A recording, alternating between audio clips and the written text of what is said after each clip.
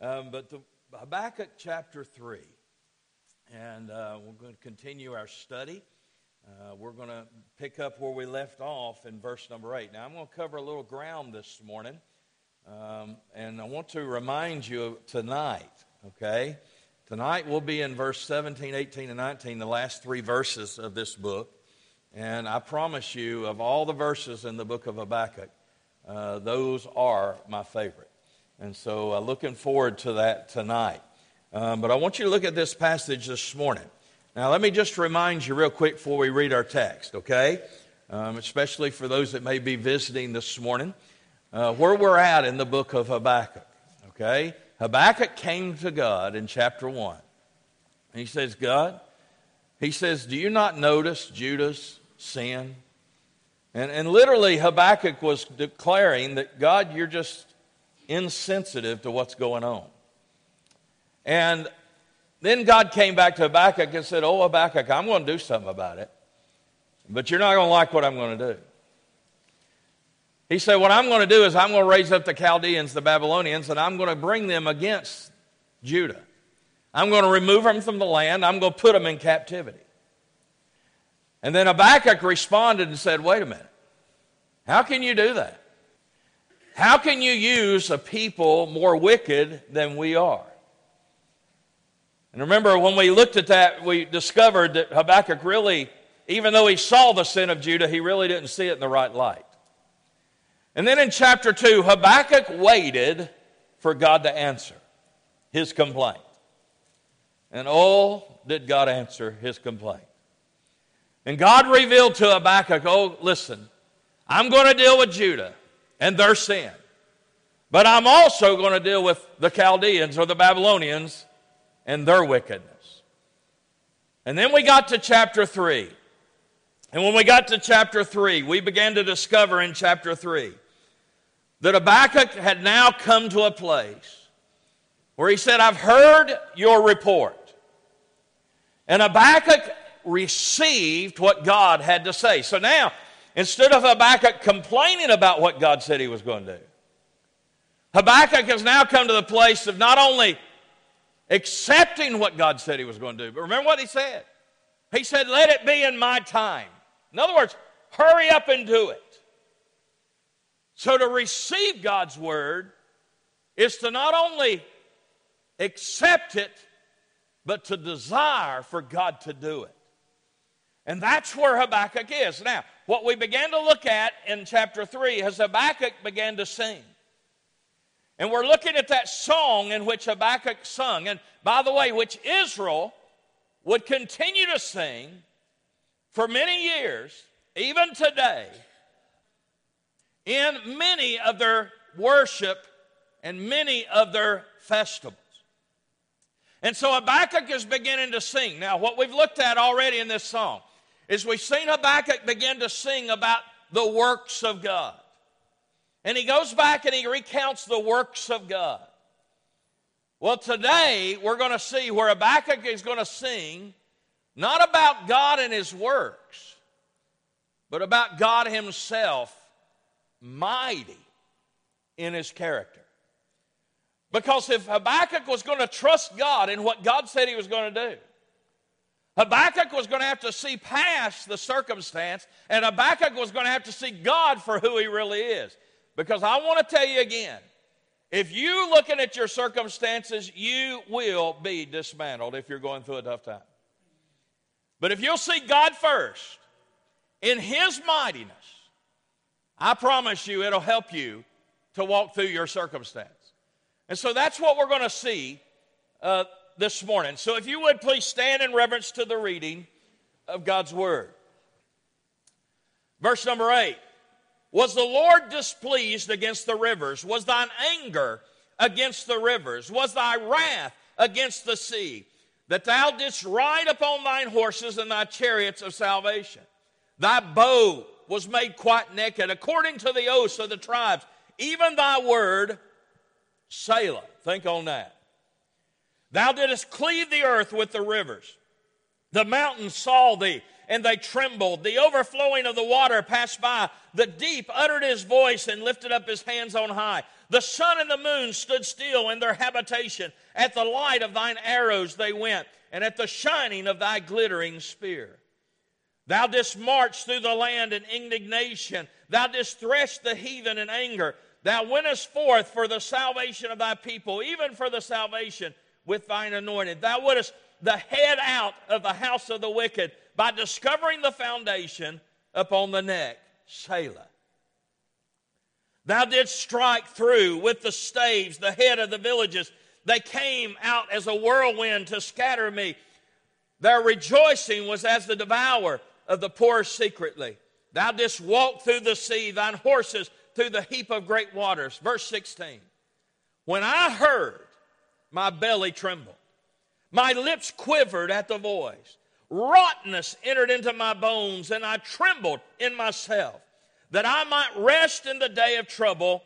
When he cometh up to the people, he will invade them with his troops. Let's pray. Father, I just pray you'd speak to us through your word and through your truth. And Father, may you be glorified, may you be manifested in what you do and how you do it, in Jesus' name. And all God's children said, God who is mighty. So in other words, Habakkuk here, knowing that God's about to come and allow the Babylonians to take Judah out of their land, pilfer their land, take everything they own, bring them into captivity, and Habakkuk has now accepted that, and Habakkuk is able to sing. How are we doing? Because that's really what's taking place. But what caused Habakkuk to be able to sing? Because as I said earlier, Habakkuk's already looked and remembered the works of God, and now he begins to look and see the mightiness of God. How God has manifested himself in his character and in his nature. And when God manifests himself in character and nature, listen, it always leaves a footprint of God's nature and God's truth. And Habakkuk grabs hold of these things, and he begins to sing them as a song of remembrance, yes, but as a song of encouragement, yes. Because I promise you, when the Chaldeans really come, and the Chaldeans really begin to take Judah into captivity, and begin to pilfer their land, I promise you, Habakkuk as well as the people of Israel are going to need to remember what Habakkuk is singing. And this begins what we find as we continue in this song in verse number 8. I want you to look first at Habakkuk's conclusion. You say, what do you mean his conclusion? Well, in verse 8, he changes his tenor a little bit, if you will. And he begins to sing about the mighty worker, not the mighty work, but the mighty worker who is God.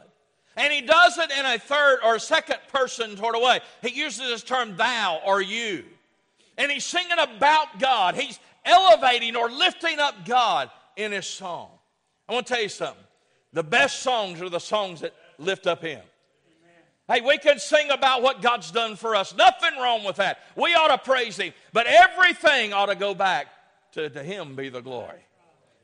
And so here Habakkuk begins to exalt the Lord. What does he sing about in verses 8 through verses 15? Here's what he sings about. The might of God that controls nature.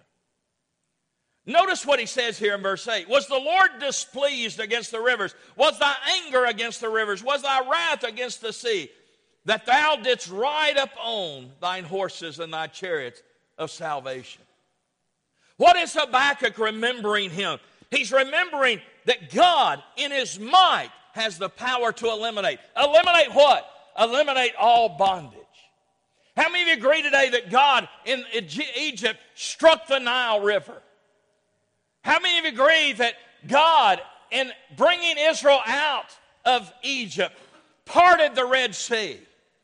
As God parted the Red Sea, the Pharaoh and his taskmasters went in, and God destroyed every one of them. And now the bondage of Israel, who were in bondage to Egypt, has they've been set free. And now no longer looking over their shoulder, no longer having mental bondage, wondering if Pharaoh and his taskmasters would ever catch up to them again. And what God do? God eliminated that threat as well. Here's what Habakkuk is singing. He says, God, you are so mighty that even though the Chaldeans will come, even though the Chaldeans will pour out your chastisement upon Judah, and even though all that'll take place, I accept it. Let it be in my day. He said, but at the same time, he said, I know there's coming a day when you'll eliminate the threat of Babylon and you'll bring Judah back out of captivity and you'll restore them back to their land.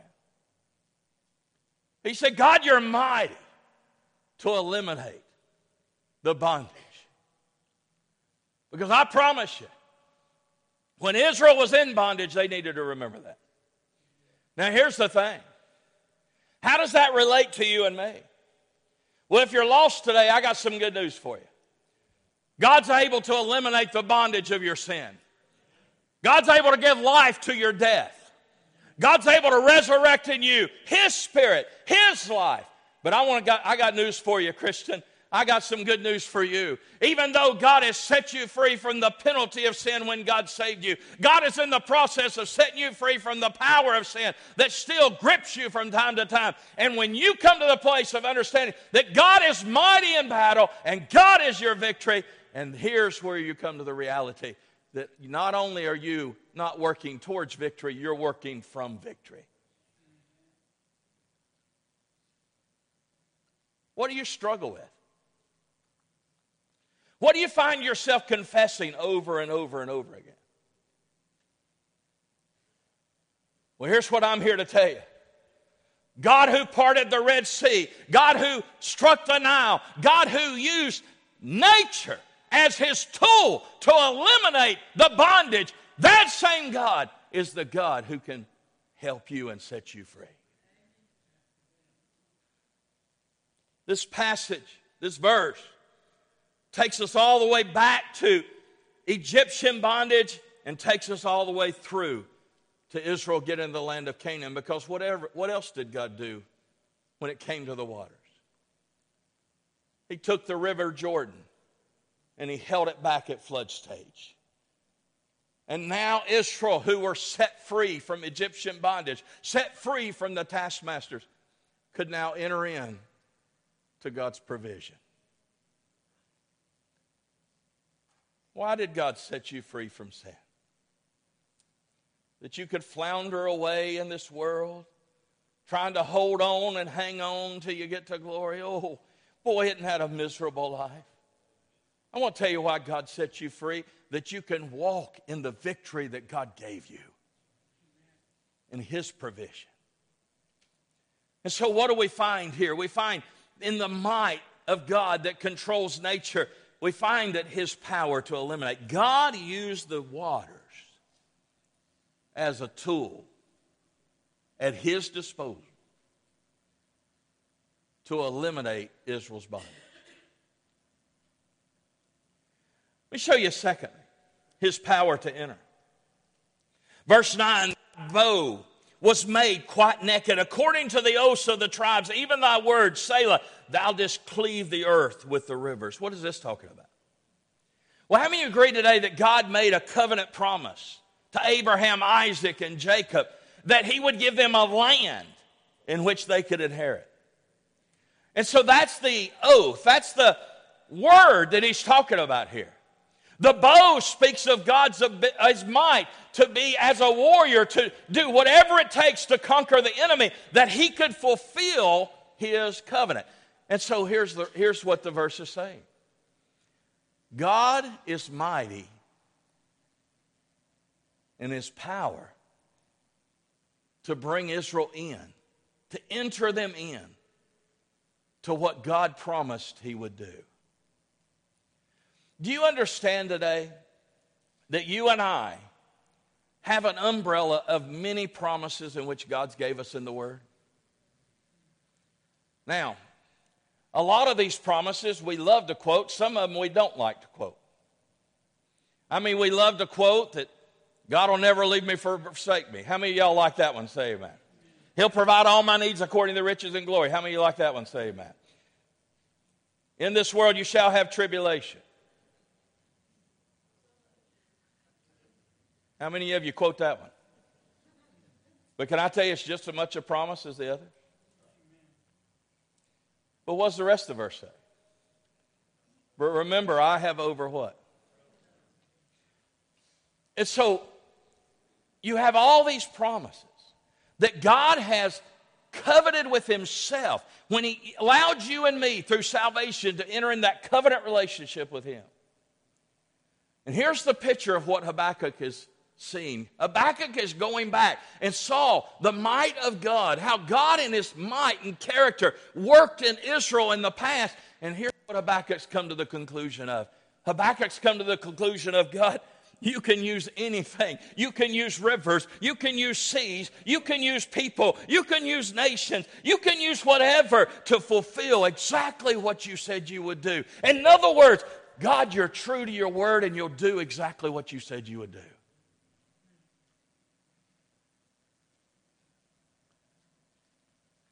Have you ever thought that everything that we're seeing going on in our world today is just God allowing things to happen to set up to where he could say to his son, son, go get your children? See, we look at these things that are going on in the world today. We're wringing our hands and we're going, oh no, what are we going to do? Hey, I got news for you. You ought to look up and say, glory!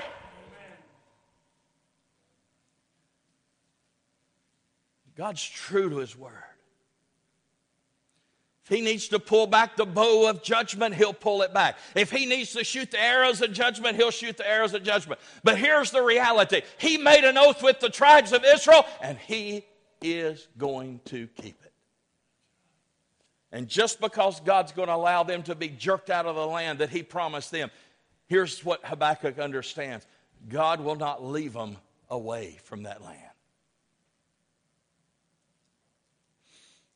When Israel rejected the Messiah,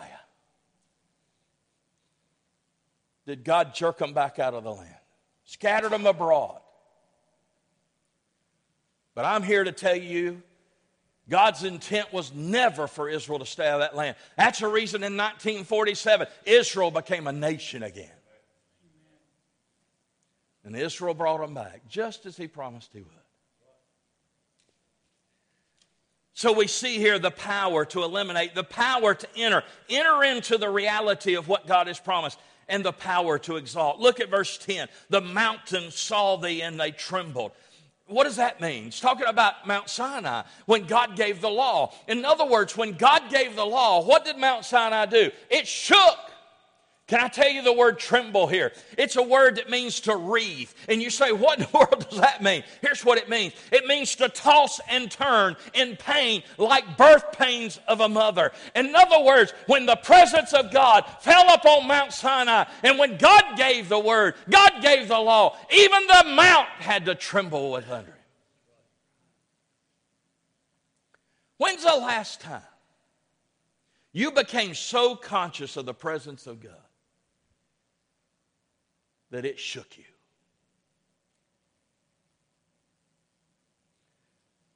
You see, God in his might exalts himself. Because what was the law about? The holiness of God. And under the holiness of God, even Mount Sinai began to shake in birth pains. And can I tell you, Romans chapter 8 says that creation even today has birth pains.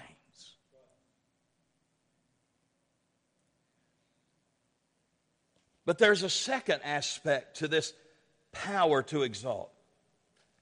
God many times exalts himself through nature. Notice what it says, the overflowing of the water passed by, the deep uttered his voice, lifted up his hands on high. You say, what is this referring to? This is referring to the battle in which Deborah was engaged in Judges chapter 4 and chapter 5. You say, what happened there? Well, remember what happened. the enemy had chariots, had horsemen. They were overcoming, if you will, Deborah and her army until God sent a great rain, flooding rain. And the flood began to take the chariots and made them useless to the enemy. And what happened? Deborah and her army won a great battle. And who got the credit? Who was exalted in the midst of what God did? Can I tell you, there's coming a day that even the heathen will acknowledge Jesus is Lord. And this is God in His might.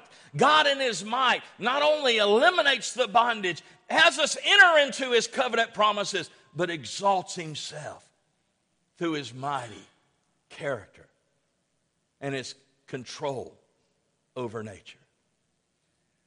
Well, it doesn't stop there. Look at verse 11. The sun and the moon stood still in their habitation. At the light, thine arrows they went, and the shining of thy glittering spear. What's this talking about? Y'all remember in Joshua chapter 10? The battle in which Joshua was involved in? And what did God do? He held back the sun and the moon until Israel could win the battle. What did God do by controlling nature? He allowed Joshua and the children of Israel to escape the armies of the enemy. Now, are y'all starting to get the picture? I mean, here's Habakkuk. Amen? Here's Habakkuk. He knows what God's going to do. He knows it's coming. He knows what the outcome of that's going to be. But yet at the same time, he equally knows that his God is a mighty God. And because his God is a mighty God, his God can use whatever is at his disposal to, in his timing, bring Judah back to the land that he allowed them to be taken out of, to correct them.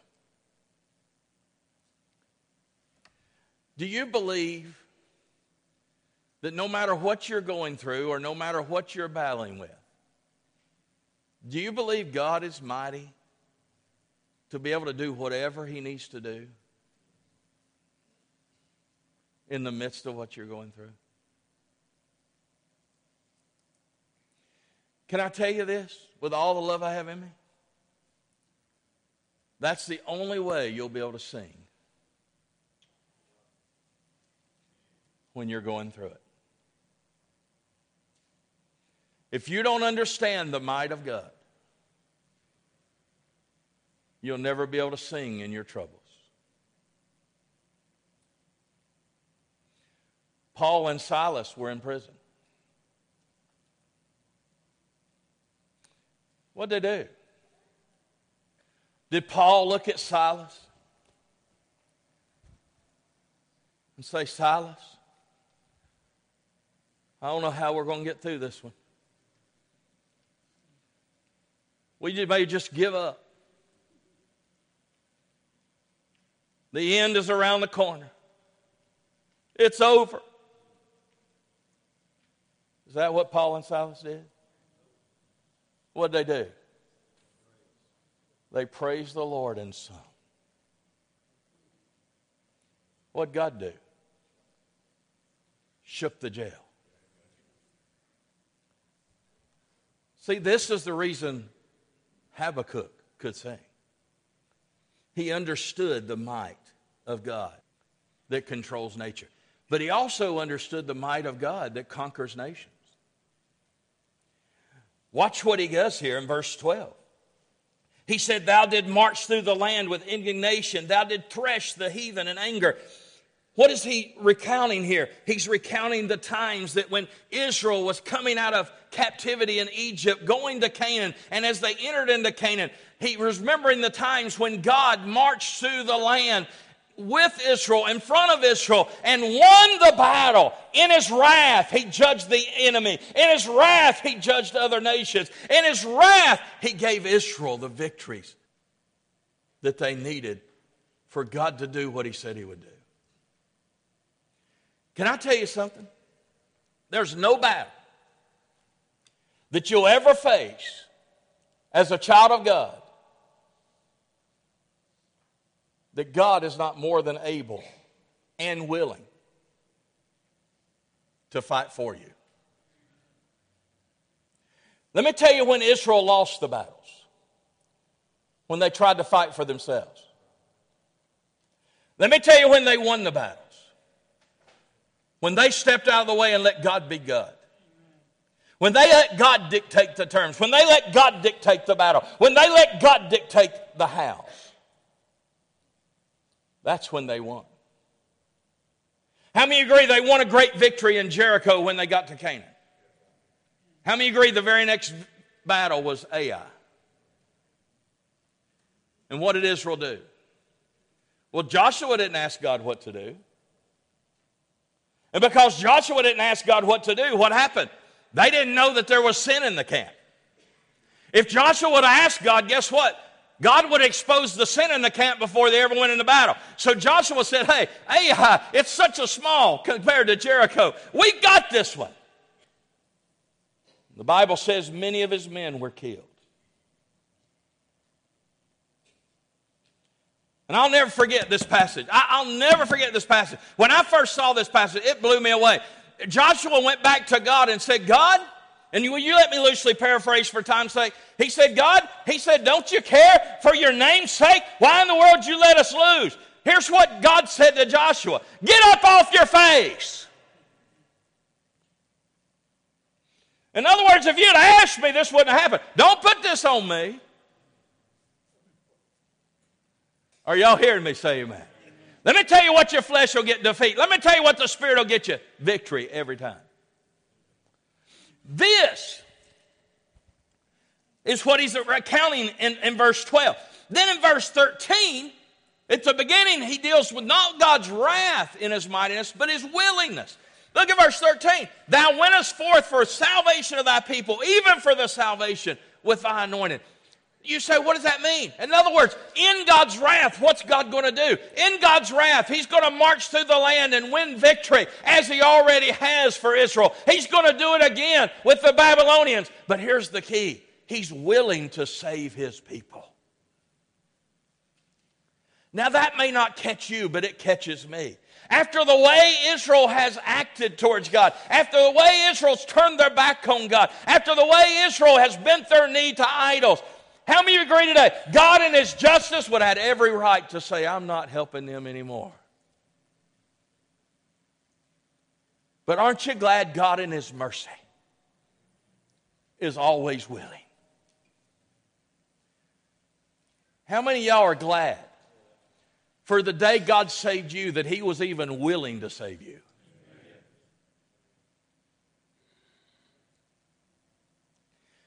I want to ask you a question. How many of you in here today, by raising your hand, would say that God gave you more than one opportunity for you to be saved? Do you understand God didn't have to give you but one?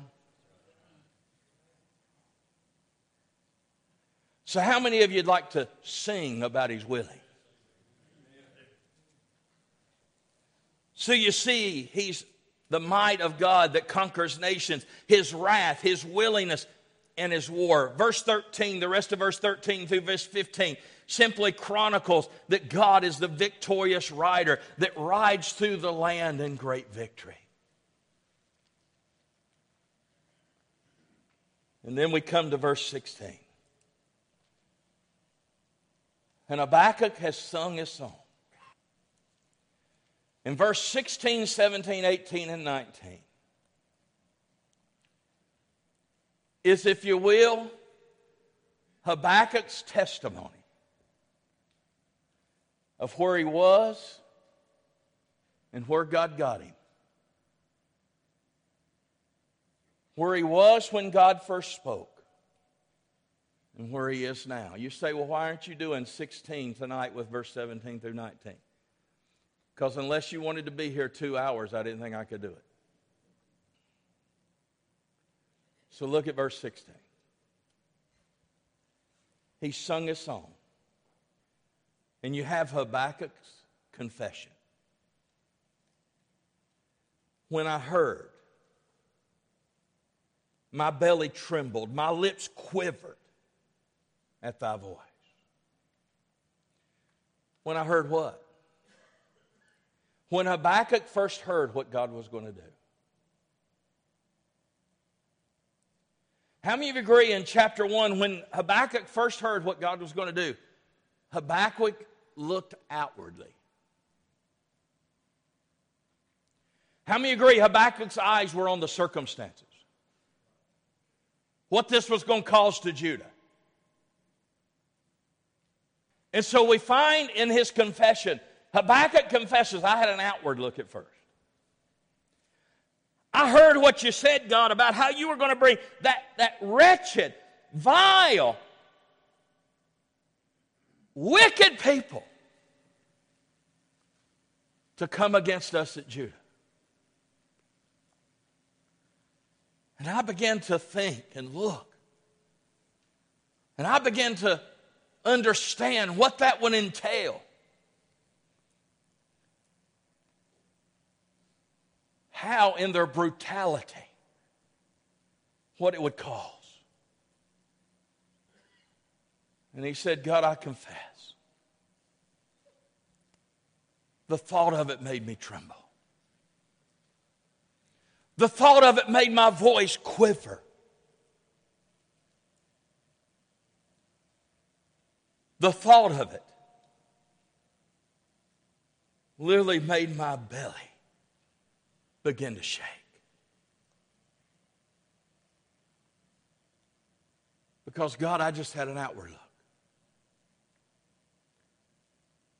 I just looked at it from the standpoint of what you said you were going to do and what it was going to cause. You ever been overwhelmed with your circumstances? You ever had family problems, work problems, neighbor problems? If I keep going, I'll hit something, amen? In which you just got overwhelmed. What are we going to do? How are we going to deal with this? And can I tell you why you and I get overwhelmed from time to time? Because all we do is look outwardly.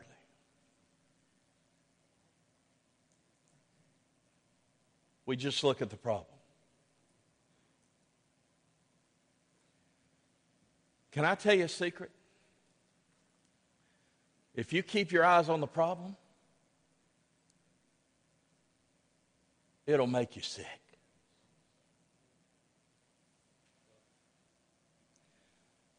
So Habakkuk gives an outward look. He confesses it. But then notice an inward look. Notice what it says in verse 16. And rottenness entered into my bones, and I trembled in myself. What is he saying? He said, I looked outwardly and I saw the ramifications of what God said he was going to do. The trouble it was going to cause the people I love. The trouble that it would cause me as the prophet. And I looked out and I saw the circumstance and I began to shake. My lips began to quiver. Brokenness began to set in. And then all of a sudden inwardly, discontent, despair, discouragement, desperation. Can I tell you what it means here? When he says rottenness entered into my bones. Same word David used for himself in the Psalms. And here's what it means. It was like I was dying inside.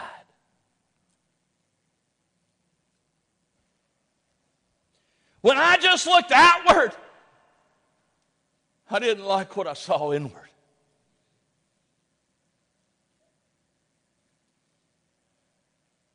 Praise God, the verse don't stop there.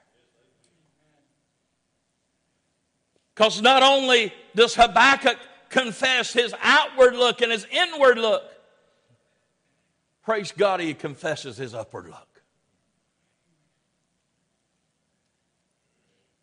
Now watch it with me again. When I heard, my belly trembled, my lips quivered at the voice. Rottenness entered into my bones, and I trembled in myself. That I might rest in the day of trouble. I looked outwardly. I couldn't handle it. I looked inwardly. I was in despair. I looked upwardly. And I could rest. As soon as Habakkuk turned his eyes to the Lord, all fear was gone.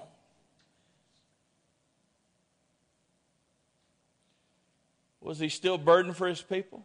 Absolutely. But as we've already looked at, he's accepted what God said he was going to do.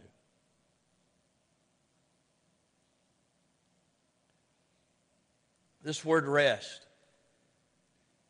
has this idea: to patiently wait with great trust. God's already told Habakkuk what he's going to do. And now Habakkuk has looked up, saw the mightiness of God's work and the mightiness of God himself. And he sung. Oh, what a mighty God we serve.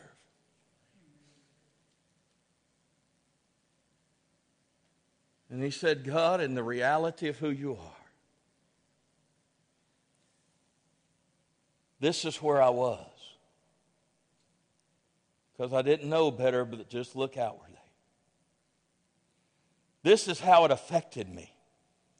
Inwardly, discontent, despair, and depression. But when you revealed yourself and reminded me of who you were, I lifted my head. And when I lifted my head, I could say, Thou, O Lord. And I could patiently wait for you to do what you said you would do. Now, let me ask you a question. Is it hard? How many of you agree most of the time our circumstances come on us without us having any prior knowledge to them? Would you all agree with that statement? Say amen. Would you agree they're hard when you go through them? What if you knew it was coming but didn't know when it was coming? And you had to trust God knowing that it was going to come, but you didn't know when it was going to come. That's where Habakkuk is. But he said, God, when I saw you for who you are, he said, I could just wait patiently and still trust you.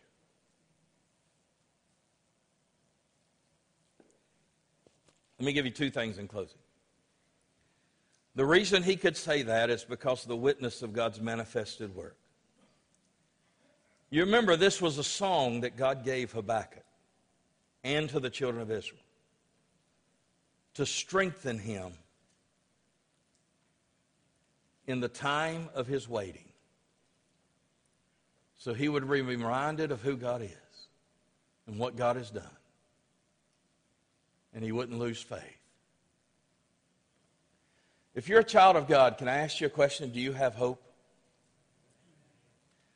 Is there any circumstance that could ever arise in your life, no matter how tragic, no matter how horrid, no matter how hard, that can remove the hope that you have in Christ Jesus as a child of God?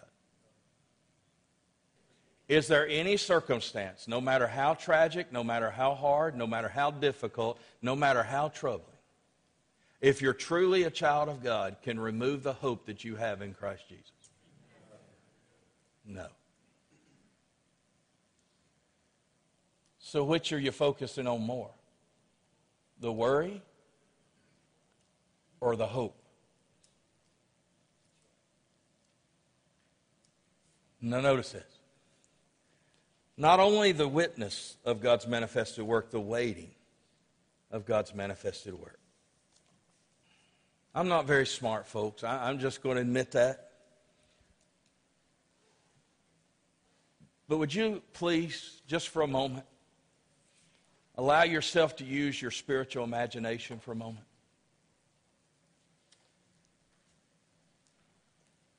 Habakkuk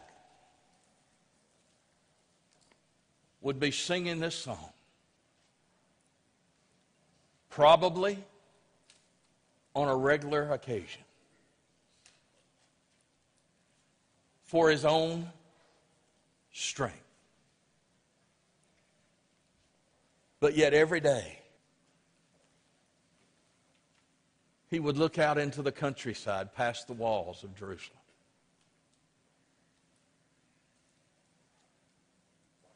Wondering, is this the day that we get taken into captivity? Is this the day that everything we work for will be for naught? Is this the day that coming over the hillside will be a brutal army that God has allowed to take us into captivity? Is this the day? But even though he still looked out, waiting for God to do what he said he would do, he never stopped looking up. And can you imagine, this may be the day?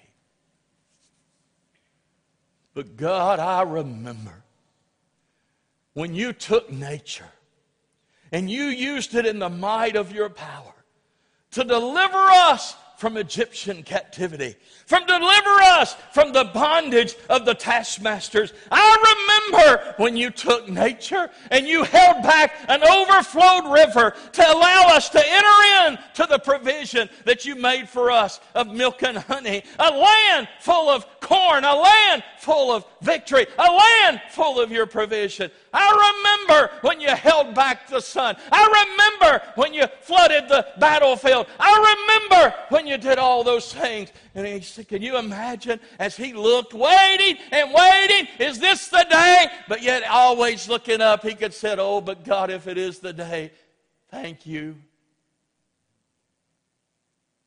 Because you're God.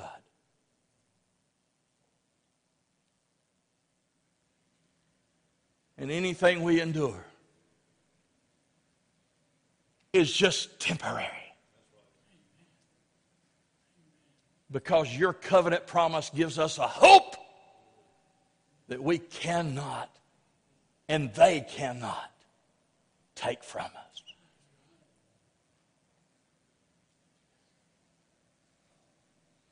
Here's your invitation. You may be here this morning and your lostness is eating you up.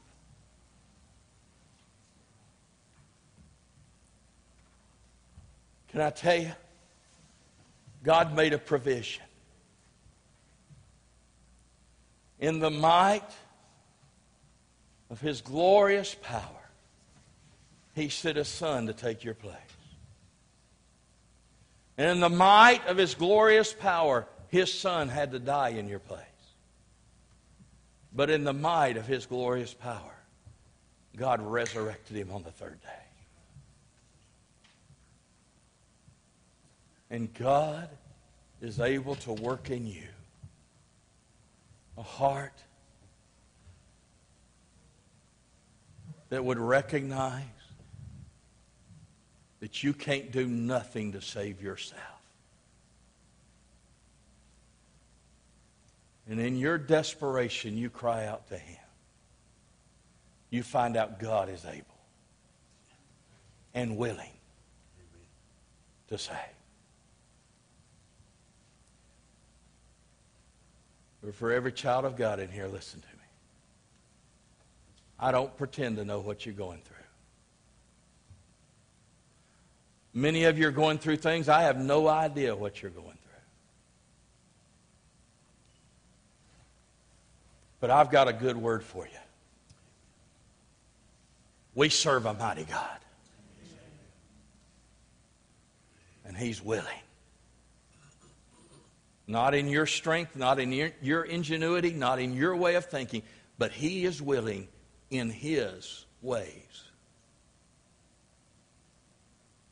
to help you, strengthen you, comfort you, be your wisdom, be your guide, illuminate your path that you can walk through. No, wrong word. You can run through whatever you're going through. You see, there's some folks in here this morning that need to look up because you've been looking out far too long. And isn't it high time to get a heavenly perspective of who God is? And can I tell you, when you do, no matter how overwhelming your circumstances may seem, they're going to be awful small in comparison to who God is.